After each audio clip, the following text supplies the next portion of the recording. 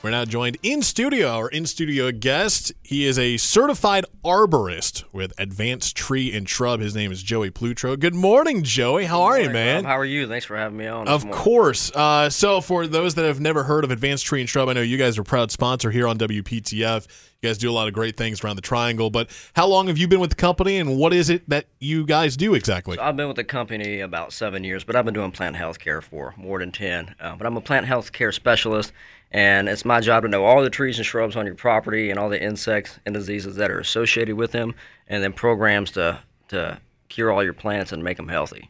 So the thing that we're talking about this morning, remind me, Crepe Myrtle Bark Scale. That's right, Crepe Myrtle Bark Scale. What in the world is that? Well, from what I can tell in my research, it was brought over here around 2004. It started in Texas, and it's slowly moving its way to North Carolina. I've seen it here for about 2 or 3 years. But it's a white scale that is on the bark of your crepe myrtles, and it secretes honeydew, which turns black. So it makes the stems of the crepe myrtle black, and it secretes that stuff all over your shrubs and your cars or whatever is underneath your plant. And over time, it can slowly decline your crepe myrtle and possible death.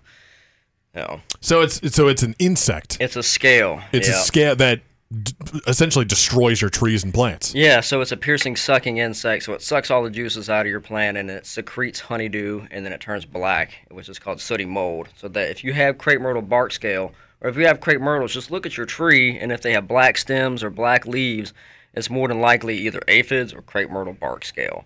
And then you see like the white bubbles the little pop white up. Yep, those little white things all over the tree. That's the actual scale. That's the actual insect. So you said you've been getting a lot of calls from your customers about this. How often here? Let's just say this summer, have you guys been going to houses around the Triangle and going to your customers and having to treat this? Oh, it's weekly. I mean, like once you see it, you'll be able to drive down the street and tell which trees have it. I mean, it's more specific to crepe myrtles, but I have treatment programs and that kind of thing to take care of crepe myrtle bark scale.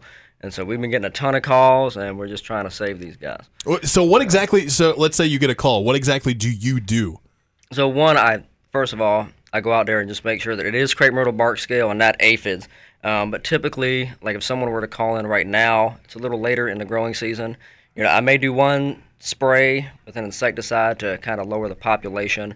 And then I would do a soil systemic in the fall time, and then you come back with a horticultural oil in the winter to suppress the overwintering scales, and then you come back and you do 2 more foliar sprays or bark sprays in the spring and summer to kind of control those populations. So it's a long process, but it gets the job done. Yeah, I mean, once you control it, you may not need those 4 or 5 sprays. You may be able to do 1 or 2 a year, but it's more important to get that under control, and then you can reevaluate and go from there. I'm supposed to also ask you about caterpillars. What exactly? Don't tell me caterpillars are killing our trees and plants too, right? Well, they don't normally what's kill going on? them. What's going on lately with caterpillars? Well, the 2 main ones right now that I'm seeing are orange-striped oakworm, which are more specific to oaks. I see them a lot on willow oaks, but they're big black worms with these orange stripes, and they will strip the leaves of your oak trees, and they leave poop all around the tree, and it can stain concrete, and these little orange balls everywhere. And basically, you just got to spray them, or else they will defoliate your oak tree. So those are out right now, as well as fall webworm, which if you have pecan trees or you have birch trees, you'll see these big nests on the ends of the branches. A lot of people think they're spider webs. I've had that before, but it's fall webworm, and so we spray those as well. But those are the ones that are out right now. Pesky little guys. Yeah, for sure. Talking with Joey Plutro from Advance Tree and Shrub here on the WPTF Morning Show. What else have you guys lately been doing and helping with your customers? What other types of calls have you guys been getting lately? Well, I've been trying to push people towards fertilizer. I mean, it's been really hot, and it's stressing a lot of trees out. And I tell people, if you have a healthy tree to begin with, they're more resistant to insects and disease, and they have more vigor, and they can handle the heat better, as well as the winter. And so, like right now, and especially in these next coming months, I'm really pushing fertilizer. because you want your trees to be super healthy. That way they can handle the cold winter months.